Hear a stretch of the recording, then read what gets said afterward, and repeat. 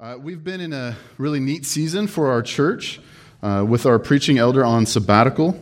We've been blessed by faithful pastors and a few of us from the teaching team to step in and lead in the proclamation of God's word. Pastor Josh, we love you dearly. And so we hope this time has been refreshing for you. We look forward to having you back up here and leading us in God's word.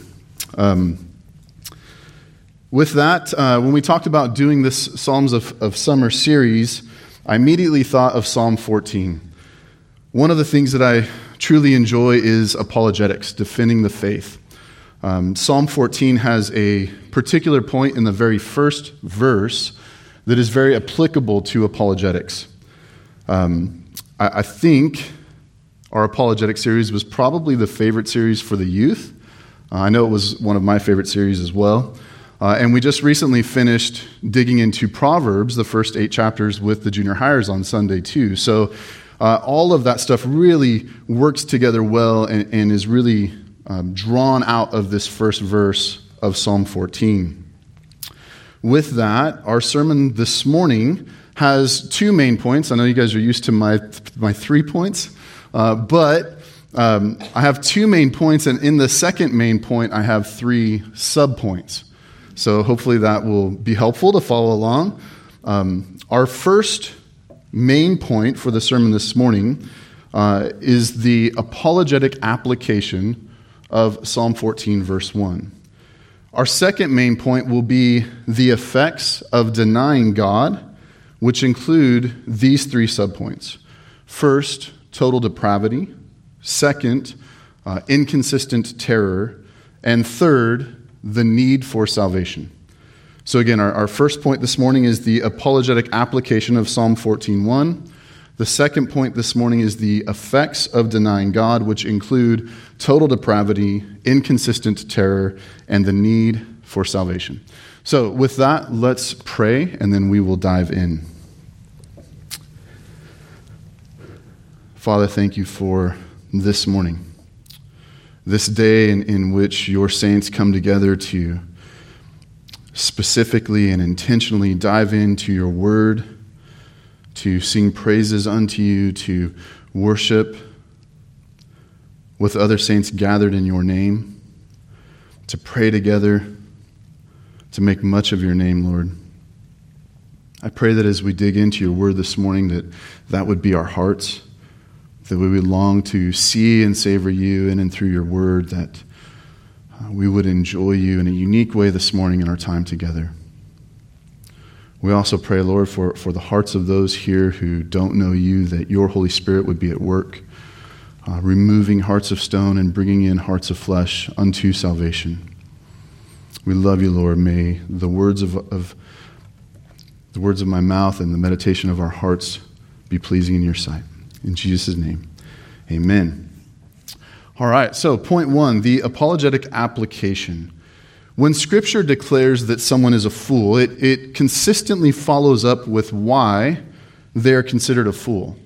God's word isn't just being flippant or rude or name-calling. There's a real point behind this. If I were to ask you, why does Scripture call somebody a fool, would you be able to tell me? Would you know why Scripture uses that term? Have you ever thought much of the term? The Hebrew word that's being used here is nabal. I'm sure I'm not pronouncing that properly, but I can't pronounce English properly, so that's okay. Henry Ainsworth, a 16th century scholar, said in his annotations that the word nabal has the significance of fading, dying, or falling away, as a withered leaf or flower. It's a title given to the foolish man as having lost the juice and sap of wisdom, reason, honesty, and godliness. And what is truly interesting about this passage is that the fool has said this declaration in his heart. Now, we don't often speak with our hearts. We use our mouths to speak. So the passage is getting at something specific here. There's something that's being pointed out. It's drawing our attention to. we need to see a particular aspect that Psalm 14:1 is trying to show us.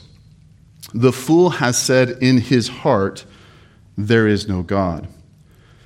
This could be just as well translated that the fool has said in his heart, "No God," or "No God for me."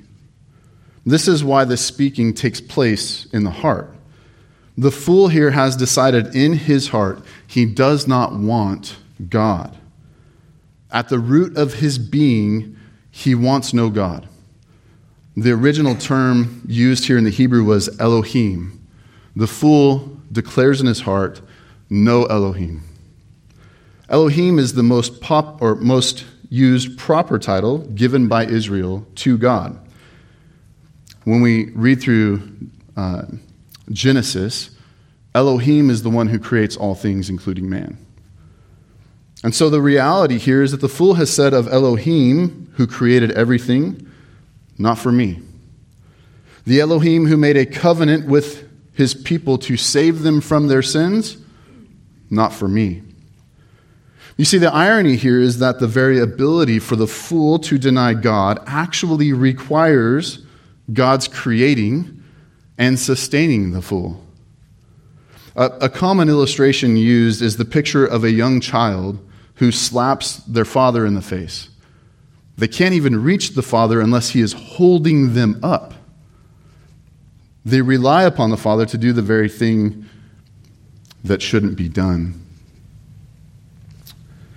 Consider this.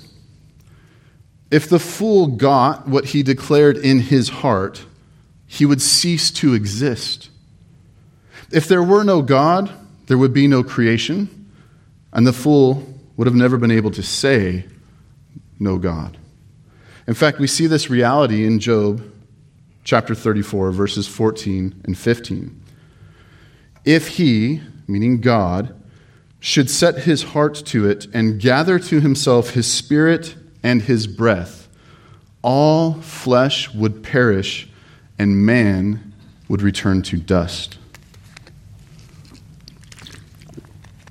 Charles Spurgeon says in his Treasury on David, "The fool hath said in his heart, there is no God," or "no God.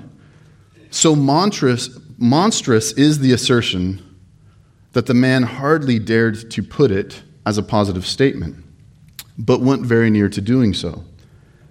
It is not merely the wish of the sinner's corrupt nature and the hope of his rebellious heart, but he manages after a fashion to bring himself to assert it.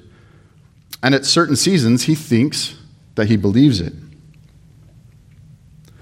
It is a solemn reflection that some who worship God with their lips may in their hearts be saying, "No God." It is worthy of observation that he does not say there is no Jehovah, but there is no Elohim. Deity in the abstract is not so much the object of attack as the covenant, personal, ruling, and governing presence of God in the world. God as ruler, lawgiver, worker, savior is the butt at which the arrows of human wrath are shot. How impotent the malice, how mad the rage which raves and foams against him in whom we live and move and have our being. How horrible the insanity which leads a man who owes his all to God to cry out, "No God." How terrible the depravity which makes the whole race adopt this as their heart's desire. There's an amazing passage in Proverbs chapter 1 that I really fear most simply do not take seriously. So often it gets read and just kind of passed over. Proverbs chapter 1, verse 7. "The fear of the Lord is the beginning of knowledge. Fools despise wisdom and instruction." According to this passage, someone who does not properly fear God cannot begin to have knowledge. It is said very plainly, the fear of the Lord is the beginning of knowledge. Now, for clarity's sake, can someone who has no fear of God seem intelligent? Yeah, of course they can. Can they have a depth of understanding about particular things so as to be doctors or scientists? Sure. So what is meant by this proverb that states so clearly that those who do not rightly fear the Lord cannot begin to have knowledge? Well, the fool, the one who denies God or says, "No God for me," cannot begin to have true knowledge. That is knowledge that is both correct and justifiable. For example, when someone claims to know something, they're making a truth claim, but then they declare that they could be wrong about it. Do they truly know it? The answer is no. If I said this podium is exactly 4 foot 6 inches tall, but I could be wrong, do I know the height of the podium? No, I don't have certain knowledge of the height. Perhaps it is 4 feet 6 inches and I was right, but I can't justify how I came to that conclusion because I could be wrong. Now, bear with me for a minute because this will really change the way you understand what God is declaring in His Word. God says plainly in Scripture that you cannot begin to have knowledge without properly acknowledging the Creator and Giver of knowledge. You see, unless we have infinite knowledge of all things, not just knowledge of things that exist now, but knowledge of all things in the past and knowledge of all things in the future, and not just some knowledge of things now, but infinite knowledge of the past and the present and the future, then we cannot begin to know for certain anything we claim that we know. The logical reason for this is quite simply put that the very things we don't have knowledge of could prove to us that what we thought we knew, we did not know. If it sounds confusing, just give it a minute. Let it sit for a second. That which you do not know can prove what you think you know to be wrong.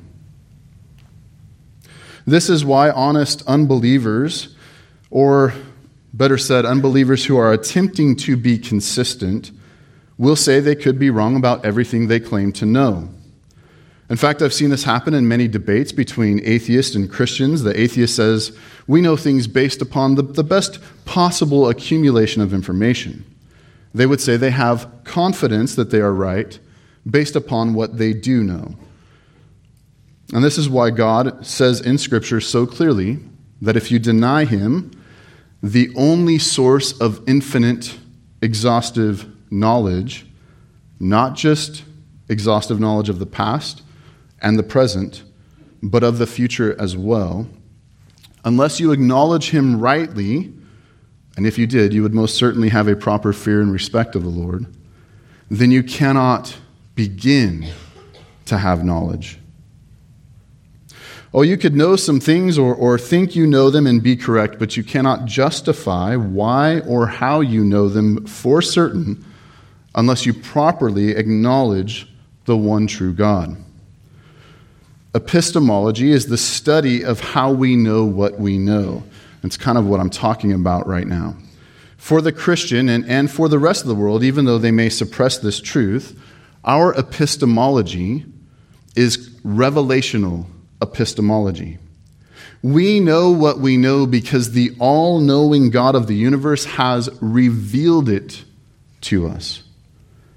And this is really, truly amazing, you guys. God not only reveals truth to us and to the world, but He reveals justifiable truth. He caused us who are believers to repent of our sins and trust in the finished work of Jesus Christ on our behalf. And this repentance is what leads us to a knowledge of truth. 1 Timothy 3 declares that God must first grant us repentance, and that this granting of repentance leads those who were God's enemies at one point to a knowledge of the truth. We're going to read that passage a little bit later. The fool who says in his heart, "No God," loves only himself. They love their sin. They're all about autonomy. They do not want a ruler. They do not want an authority. They want to be the ones who make the decisions for themselves. And this is really what began in the Garden of Eden with Adam and Eve, and it's continued on since then. Mankind in their sin wants to be their own God. They want to call the shots, and they do not want anyone telling them that they are morally wrong for doing this. In fact, the primary worldview of our current culture is a sort of relativism. And relativism in itself is self-refuting. It contradicts the very statements that it makes, therefore proving to be a foolish worldview. When I say it's self-refuting, what I mean is that it promotes an idea, but the idea contradicts itself. Relativism claims that everyone can believe what they want to believe. It's what's true for you is true for you, and what's true for me is true for me, so long as it doesn't affect others or isn't forced upon others to believe what you believe. Now, it doesn't take much to see that this worldview refutes itself. In fact, it promotes that all should believe that what it is declaring is correct. It says you can't tell others what to believe, but you'd better believe this worldview. Let me say it this way. Everyone can believe what they want to believe as long as they believe that everyone can believe what they want to believe. This is a self-refuting worldview, and therefore it should be set aside as foolish. But in our current, particularly our U.S. culture, it really is the most prevalent of worldviews. And this is exactly what Proverbs 1:7 is declaring to us. What you're left with when you deny God doesn't even begin to resemble knowledge.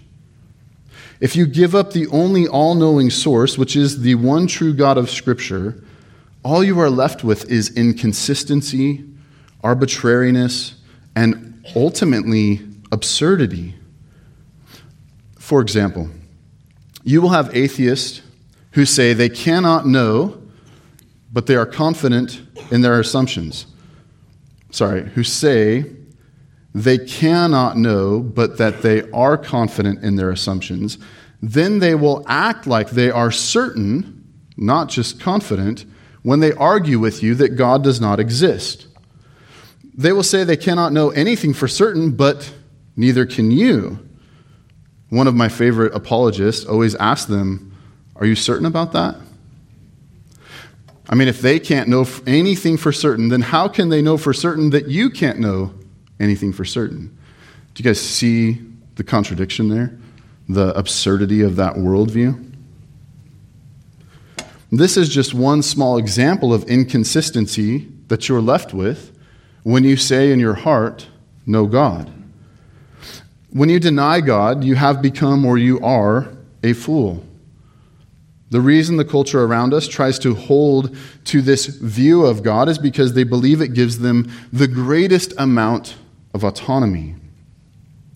A few weeks ago, Pastor Paul shared the illustration of the kite conversation, essentially saying that the kite is restrained by this string that holds it, and it just wants desperately to be free. But if it were to cut itself from that string, the kite essentially will, over time, crash and fall to pieces. The very thing that it wants, it's desperate for in the string that's holding it. And that's the same thing for man. Man wants to be free. They want to have a particular life. But when they deny the God who holds them together, whatever it is they're searching for simply crumbles and falls apart.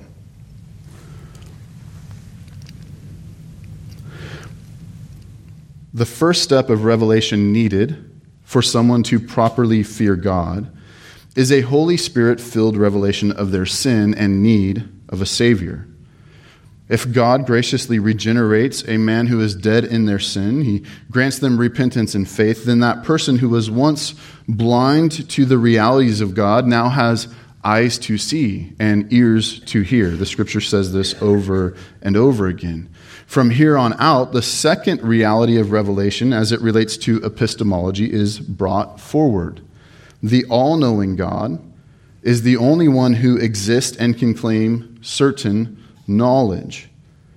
Now, in order for you and I to claim to know something, we either have to know all things through all times exhaustively, or have a revelation from someone who does. For us mere creatures, the latter is the case.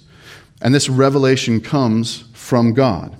For clarity's sake, not just any false god, but the one true God of Scripture, the triune God. The Scriptures are very clear that there are no other gods. Isaiah 44, verses 6 through 8. Thus says the Lord, the King of Israel and his Redeemer, the Lord of hosts, I am the first and I am the last. Besides me, there is no God. Who is like me? Let him proclaim it. Let him declare and set it before me, since I appointed an ancient people. Let them declare what is to come and what will happen. Exhaustive knowledge of the future. Fear not, nor be afraid. Have I not told you from of old and declared it? And you are my witnesses. Is there a God besides me? There is no rock.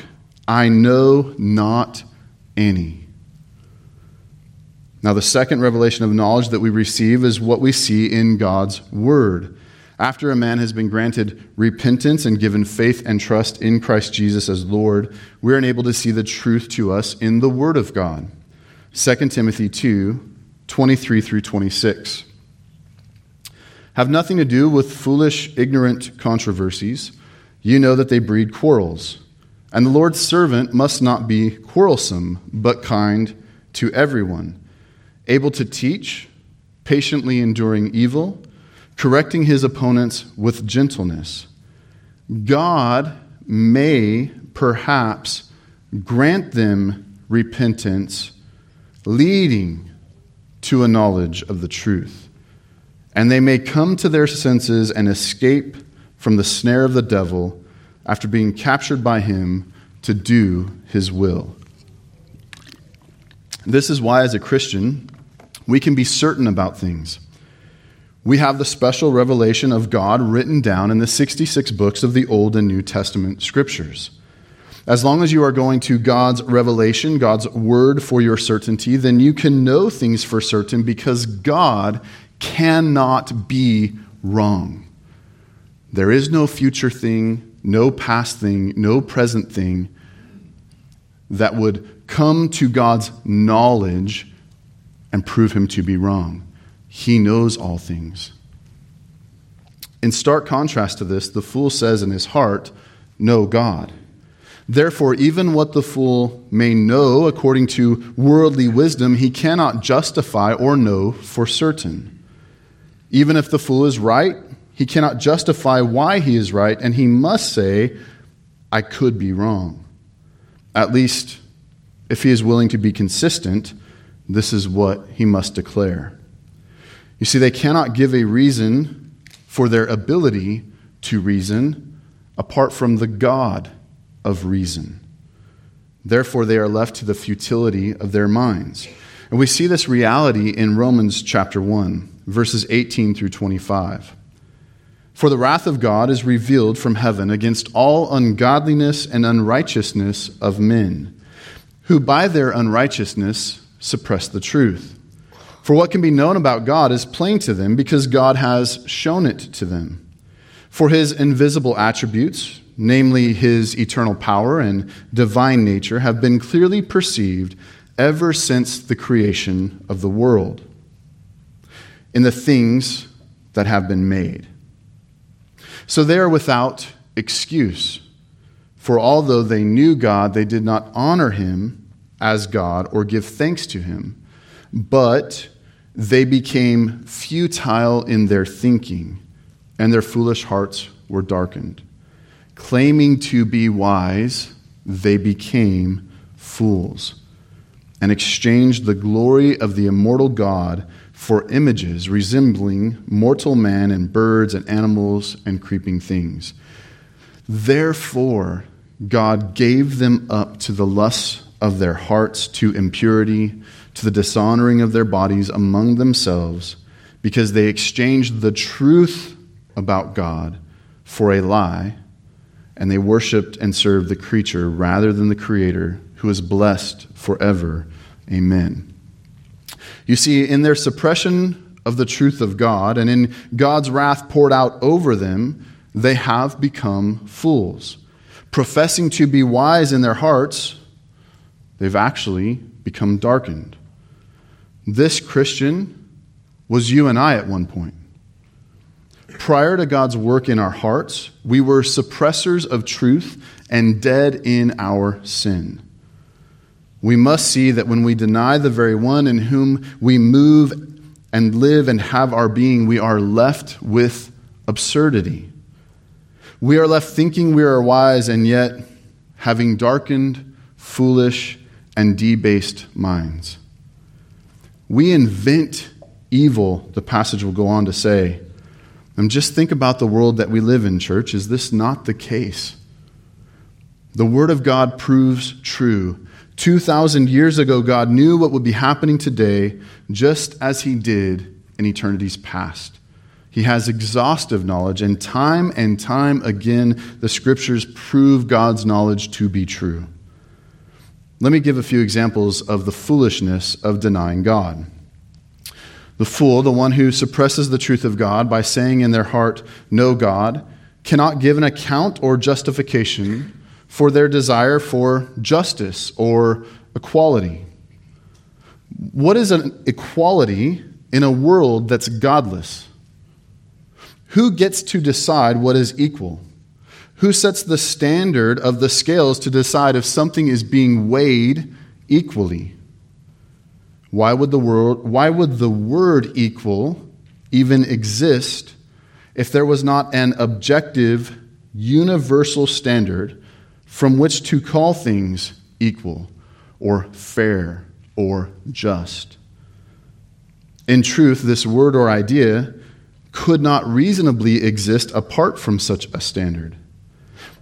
If a relativistic world was the proper one, then what is fair for me is fair for me, and what is fair for you is fair for you. But what if our ideas of fairness are not the same? What do we do then?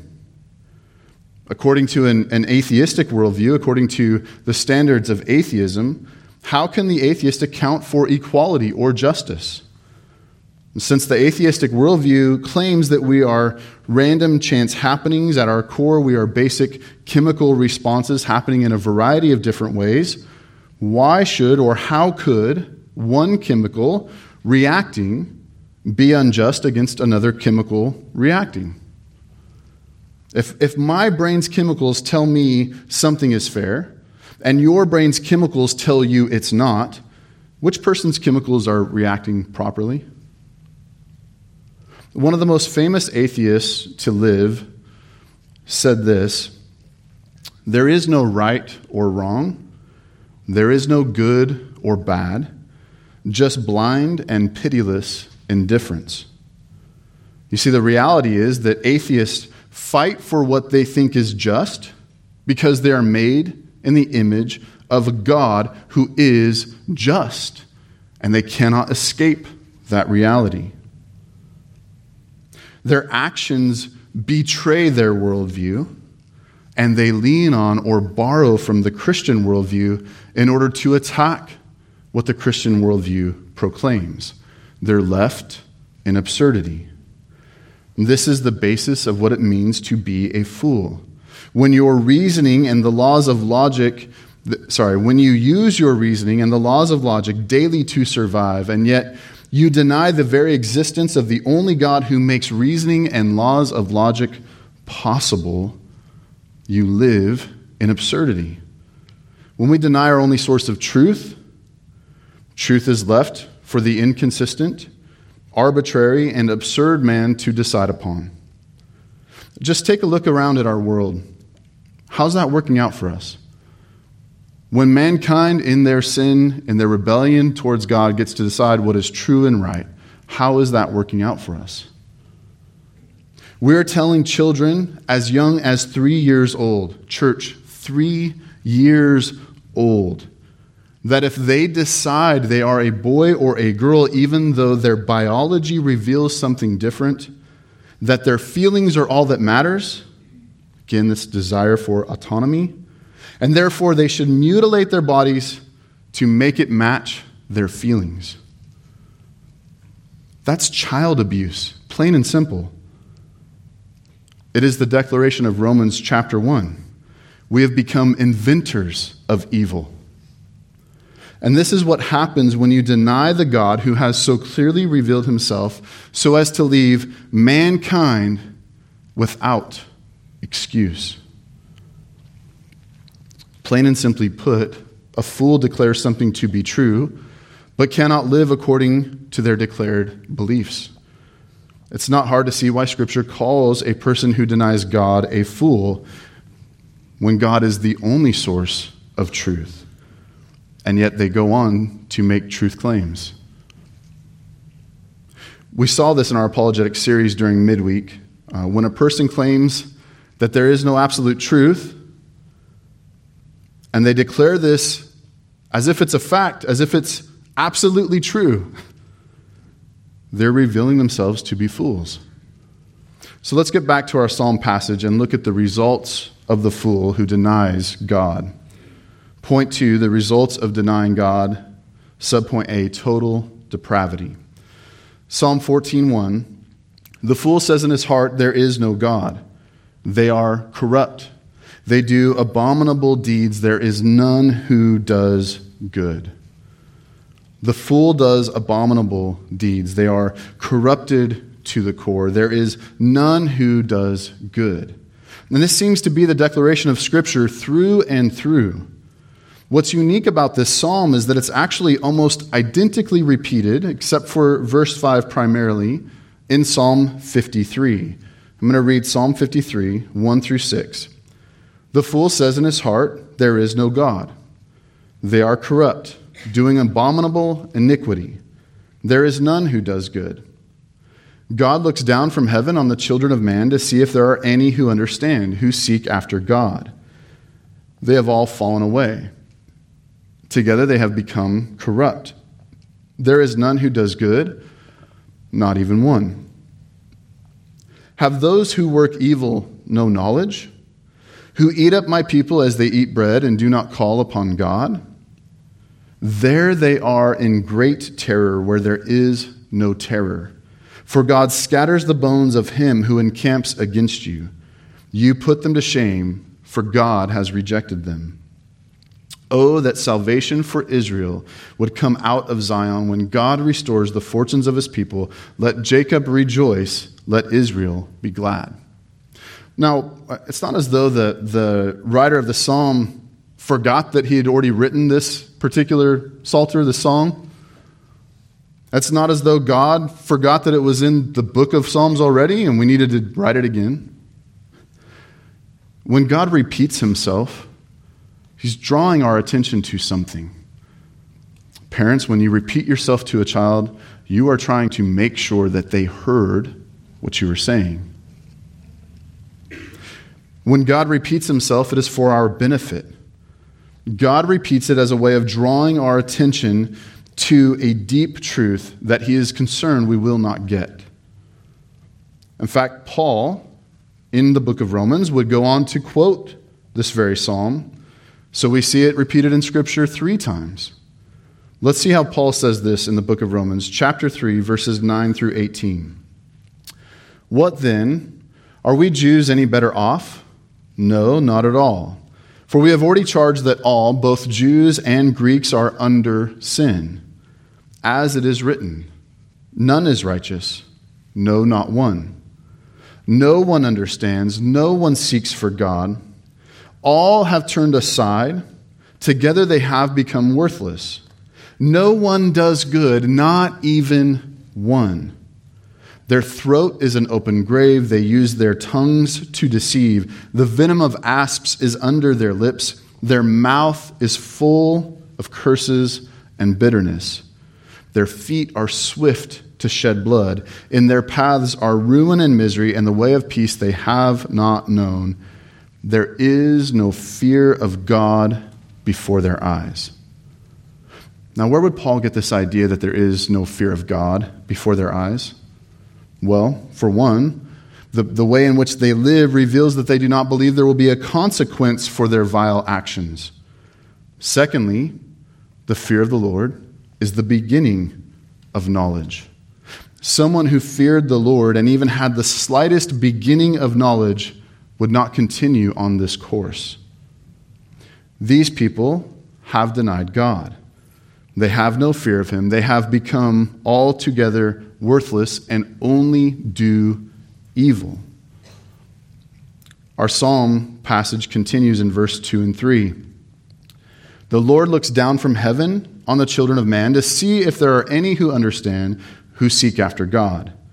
They have all turned aside. Together they have become corrupt. There is none who does good, not even one. You see, this is repeated over and over again in Scripture. And keep in mind, the psalmist has already declared that this type of living and thinking began with the cry of a heart who declares, "No God." This is the state of the heart of all mankind in their sin. None of us did good. None of us sought after God. None of us understood or feared the Lord. We were by nature children of wrath like the rest of mankind. In our sin-dead state, we all fit this description and were desperate for a Savior. And this is just one example from Scripture where we get the doctrine of total depravity. In our Word of Truth Catechism, we have a definition for this doctrine, total depravity, and it goes like this. As a result of Adam's sin, every person born of both man and woman has inherited a sin nature and is utterly dependent on saving grace exerted by God for a new nature and salvation. Because of the fall, every part of natural man has been corrupted by sin. His mind, will, emotions, and flesh. Sin affects the whole person. All people sin because they are sinners by nature. All men are conceived in sin, dead in sin, slaves to sin, and deserving of God's wrath. Total depravity does not mean that man is without a conscience or any sense of right or wrong, nor does it mean that man is as wicked or sinful as he could be. Total depravity recognizes that the Bible teaches that even the apparent good things that unregenerate man does are ruined by sin because they are not done out of faith in Jesus for the glory of God. This doctrine and the Scriptures that we get it from reveal to us our desperate need for a Savior. In our depravity, we then play out the sinful desires of our heart. However, what cannot be avoided is the reality that God is true, even if man in their sin don't want him to be. So what we see is this ridiculous inconsistency in the lives of those who suppress the truth in unrighteousness, which brings us to our second subpoint, inconsistent terror. The psalm continues, verse 4, "Have they no knowledge? All the evildoers who eat up my people as they eat bread and do not call upon the Lord." Now, as I got to this particular passage in this psalm, it kind of stuck out differently to me. Whenever that happens, whenever it seems like something doesn't fit, it should draw our attention to it. We should really try to see what God is saying there, because certainly he has a point in his words. None of them are wasted, right? Well, we already know that the fool has no knowledge according to God's word. The fool must fear the Lord to begin to have knowledge. And since he does not fear the Lord, he cannot begin to have knowledge. But what in the world does it mean that they eat up my people like bread and do not call upon the Lord? This obviously shouldn't be understood as like a literal eating. David wasn't writing a song about a cannibal tribe that was eating God's people, right? What he was actually getting at was that the fool who has denied God was also the same fool that was devouring the people of God. They destroyed the people of God as regularly and normally as they would eat bread. The act of eating bread during this time was a typical daily practice. It was an average thing, a normal thing for people to who make up the context of this passage from David's psalm to eat bread regularly. And so, the fool devouring or destroying God's people was as common to them as their daily meal. It was not odd or out of place. Rather, it was a normal, common practice to destroy the people of God. Now, before we move on to our next verse, though, we need to look at the first words of this one. Have they no knowledge? Now, we know that they do not fear the Lord. According to God's truth, we know the answer to that question, no. The reason it's brought up is more of a rhetorical reason. Have they no knowledge? They're devouring the people of God, so they clearly have no fear of the Lord. And that is precisely what the passage is getting at. And it's so important when we move into our next verse, verse 5. There they are in great terror, for God is with the generation of the righteous. You would shame the plans of the poor, but the Lord is his refuge. The fool of Psalm 14 displays his foolishness. He has declared in his heart, no God, but here he is in great terror. Great terror from what, you may ask? Great terror from the very God that he has said no. What's he afraid of? I thought there was no God. Do you see how inconsistent that is?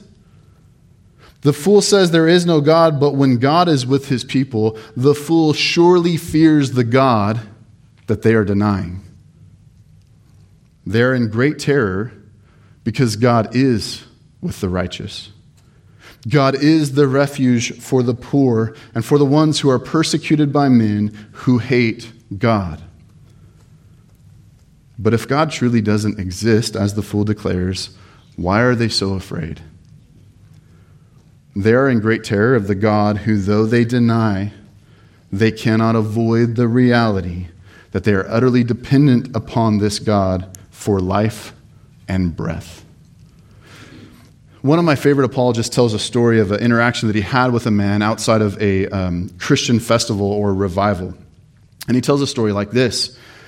He was walking up to this Christian festival, and this man pulls up on a bicycle, and he's got a couple of books on Buddhism. And the man looks at the apologist, and he goes, what's going on up there? And the apologist goes, it's just a bunch of crazy Christians getting together or something. And the guy goes, And then the apologist goes, yeah, I'm one of them. It's nice to meet you. And the guy on the bicycle looks at him, and he goes, I was raised as a Christian, was taught these truths about God, and about 5 years ago, in the same year, both of my brothers took their lives. And I decided that this God can't possibly exist. I was so angry. But you know what? This Buddha, this guy, man, he's really great. I really like this Buddha. This is really neat books that I've been reading and I've been searching, and this is just really neat. Have you ever thought about this guy? And the apologist looks at him and says, I just have one question for you. When your brothers took their lives, was that Buddha the God you were mad at? He said the guy's eyes filled with tears. You see, the reality that the God who he tried so hard to suppress because he was angry at him only proved the very fact that he knew that God existed. The man's own actions betrayed what he declared. Now, I've been blessed to recently have some back and forth email conversation with a young lady who had emailed me some questions. She started the email by asking about God and saying that she had grown up in church, but that she decided to deny the faith that some things had happened in her life, and she just couldn't believe in this God anymore. One of her friends was severely disabled, and she passed away. And so when I replied to her inquiry, I said, well, I don't believe you stopped believing about God.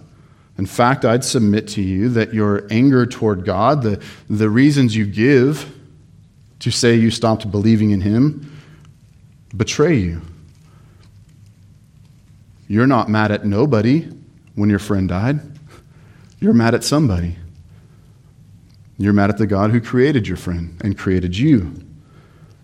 And when she replied, she said, you know what, you're right.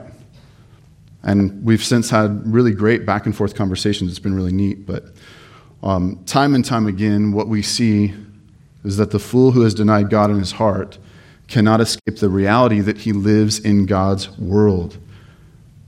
And therefore, his very actions, his very thoughts, the arguments he tries to make betray the worldview he proclaims to have. This is why here in this 14th chapter of Psalm, the fool is terrified by the God that he denies exists. Now, this is obviously not a right and holy fear of God. It is his own conscience betraying him because it's not agreeing with what he has declared in his heart. In fact, between the two parallel Psalms, Psalm 14 and Psalm 53, this section is the only real difference. Psalm 53 says in this section, there they are in great terror where there is no terror. For God scatters the bones of him who encamps against you. You put them to shame, for God has rejected them. The fool runs when there is no danger. The fool is in terror where there is no terror. And this is the absurdity of denying the God you know exists. And many have denied God for various reasons. The problem is their reasoning, which can only be right and reasonable if God does exist, often leads them to an outcome that utterly destroys their ideals in the first place. For example, there are many who say they cannot accept God because God declares particular things to be sinful. And what they fail to understand is that by denying the God they know exists, it doesn't change the reality that God does indeed declare those things to be sinful.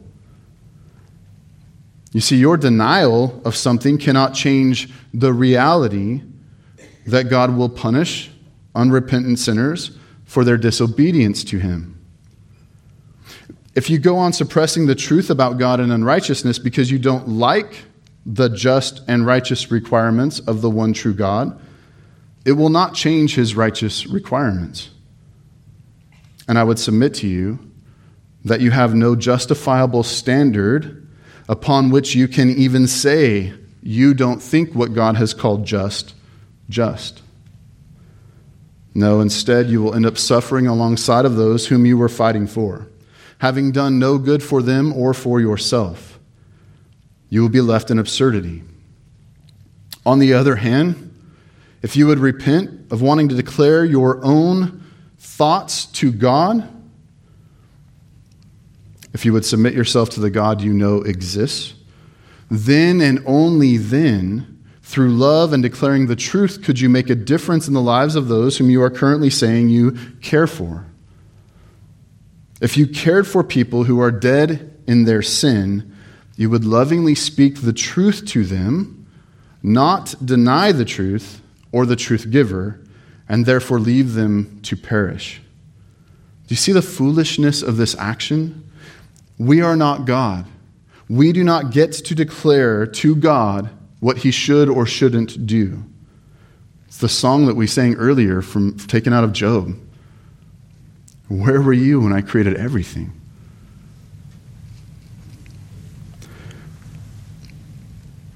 Our Word of Truth Catechism declares this about God. I think it's question 1, if I recall correctly. Who is God? God is the almighty creator, sustainer, and ruler of all things. He is perfect and the standard by which all things are measured. You see, God is the standard.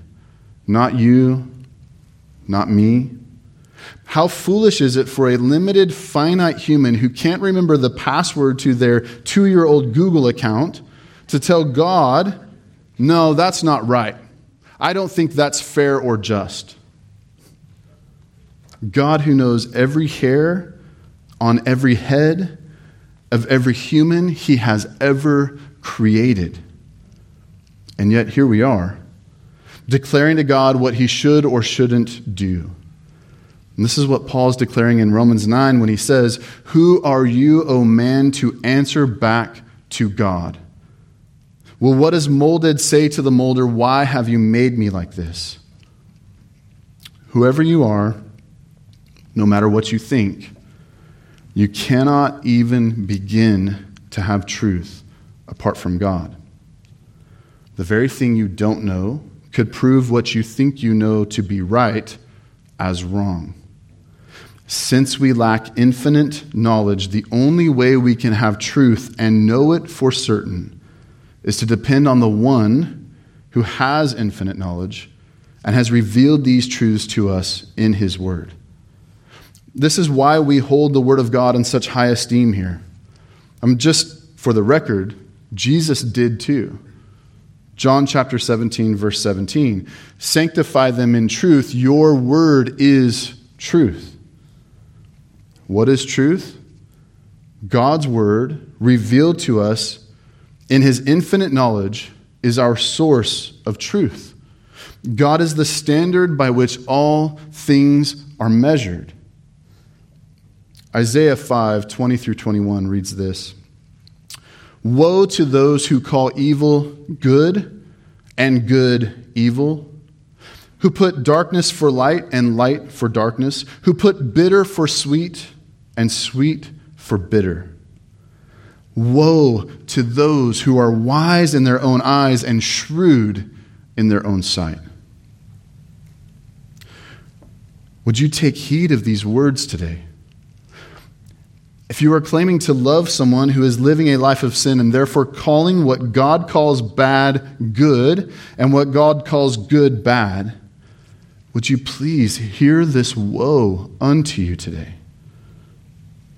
If you truly care, then go to the only source of truth this world has, the all-knowing God. Look to God's word and see what he declares about such things. Do not fulfill the Romans 1 passage of giving approval to those who practice wicked things and deserve God's righteous wrath and death. Instead, repent of your sin and trust in God, who is able to save any, even to the uttermost. God is the one who changes hearts, not you or I. God can give faith and peel back blindness that is caused by sin. You and I cannot. God can reveal things to us in such a way that we can know them for certain. Man cannot. The fool is afraid of the very thing he claims does not exist, or at least the God he does not want to exist, and therefore he reveals the depths of his foolishness. They are in great terror where there is no terror. Which brings us to our final subpoint, our desperate need for salvation. Psalm 14:7. "Oh, that salvation for Israel would come out of Zion when the Lord restores the fortunes of his people. Let Jacob rejoice, let Israel be glad." There's really two main points here. And the first and the primary point here is for the Christian who's being persecuted by the fool who denies God. For that person, there's this cry from David for salvation, for relief, for protection. Now, what's kind of encompassed in that is this unique declaration for the fool who has denied God. There is salvation. There is a way out of this absurd way of living, this futile way of thinking. You see, salvation has come out of Zion. Christ has come to save sinners, not just from death and the righteous penalty of our rebellion against God, but Jesus has come to redeem people from the reality of living in absurdity now. Jesus died to redeem our reasoning even now, not just a future hope of glory.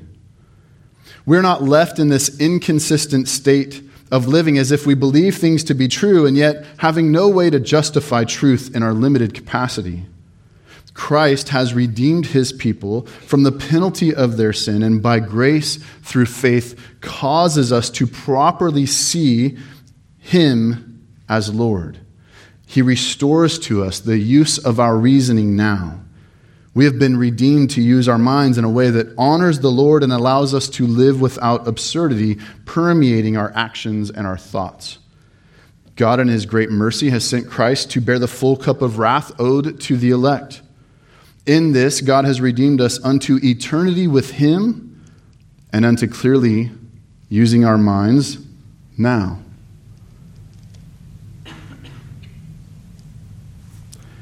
We're able to do this because God has given us a new heart that no longer declares within it, no God. Rather, those who have been saved by God's grace see and understand their desperate need to go to God's word for truth and the foundation of their very lives. We mine the gold from God's word and we apply it to our life. And this is what it means to live with a biblical worldview. We have to live our lives based upon the word of God. It is our source of truth. If we are holding something to be true and are living in a way that is inconsistent with God's word, then God's word, which is our standard of truth, corrects us. And we use it to rely upon to bring us sanctification. The very thing Christ Jesus prayed for in John chapter 17. What we must see today in our psalm passages is that the human condition is far more terrible than many understand. Those who are dead in their sin and say in their heart, "No God," are desperate for salvation and on the road to destruction for themselves and for others who do not fall in line with their worldview. We were all once in this position. All mankind have sinned and fallen short of the glory of God. Oh, that a Savior would come out of Zion, and he has, church. Jesus came and paid for the sins of all who would believe in him. When God grants us repentance and faith, we can finally live in the world that God has created as consistent humans, honoring God, who is the creator of all things. You see, this psalm displays the beautiful picture of the gospel. It begins with sin and the root of sin, which is primarily the suppression of the truth of God. It goes on to display the effects of sin and the state of mankind in their sin, the absurdity of those who deny God and yet are simultaneously terrified of the God they say does not exist. And then it ends with the final redemption of the gracious God, who sends the Redeemer to save even those who have, for whatever time in their life, denied the Lord who made them. Praise God for such insight from David to us in this psalm. Let these realities drive our lives as Christians, and let's live consistently honoring God in his creation. Let those of us who have been given grace and faith honor Christ as Lord in our hearts and rightly defend the faith against any who remain dead in their sin. Let these realities sink into the heart of those who still say, "No God." And through God's mercy and grace, through his work of redemption, may they turn from their sin and futile ways unto true life in Christ Jesus, our only Lord and Savior. Thank you, Lord, for our future redemption, where we will enjoy you eternally. And thank you for saving us unto right living now. Let's pray. Father, we owe all truth. We owe genuine life and certainty. We owe everything to you.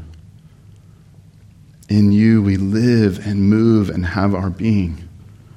How foolish were our hearts at one point to declare no God when they couldn't even beat without you.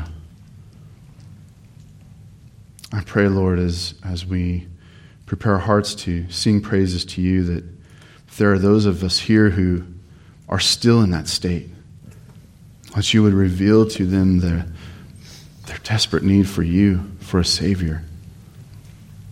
We love you, Lord. In Jesus' name we pray. Amen.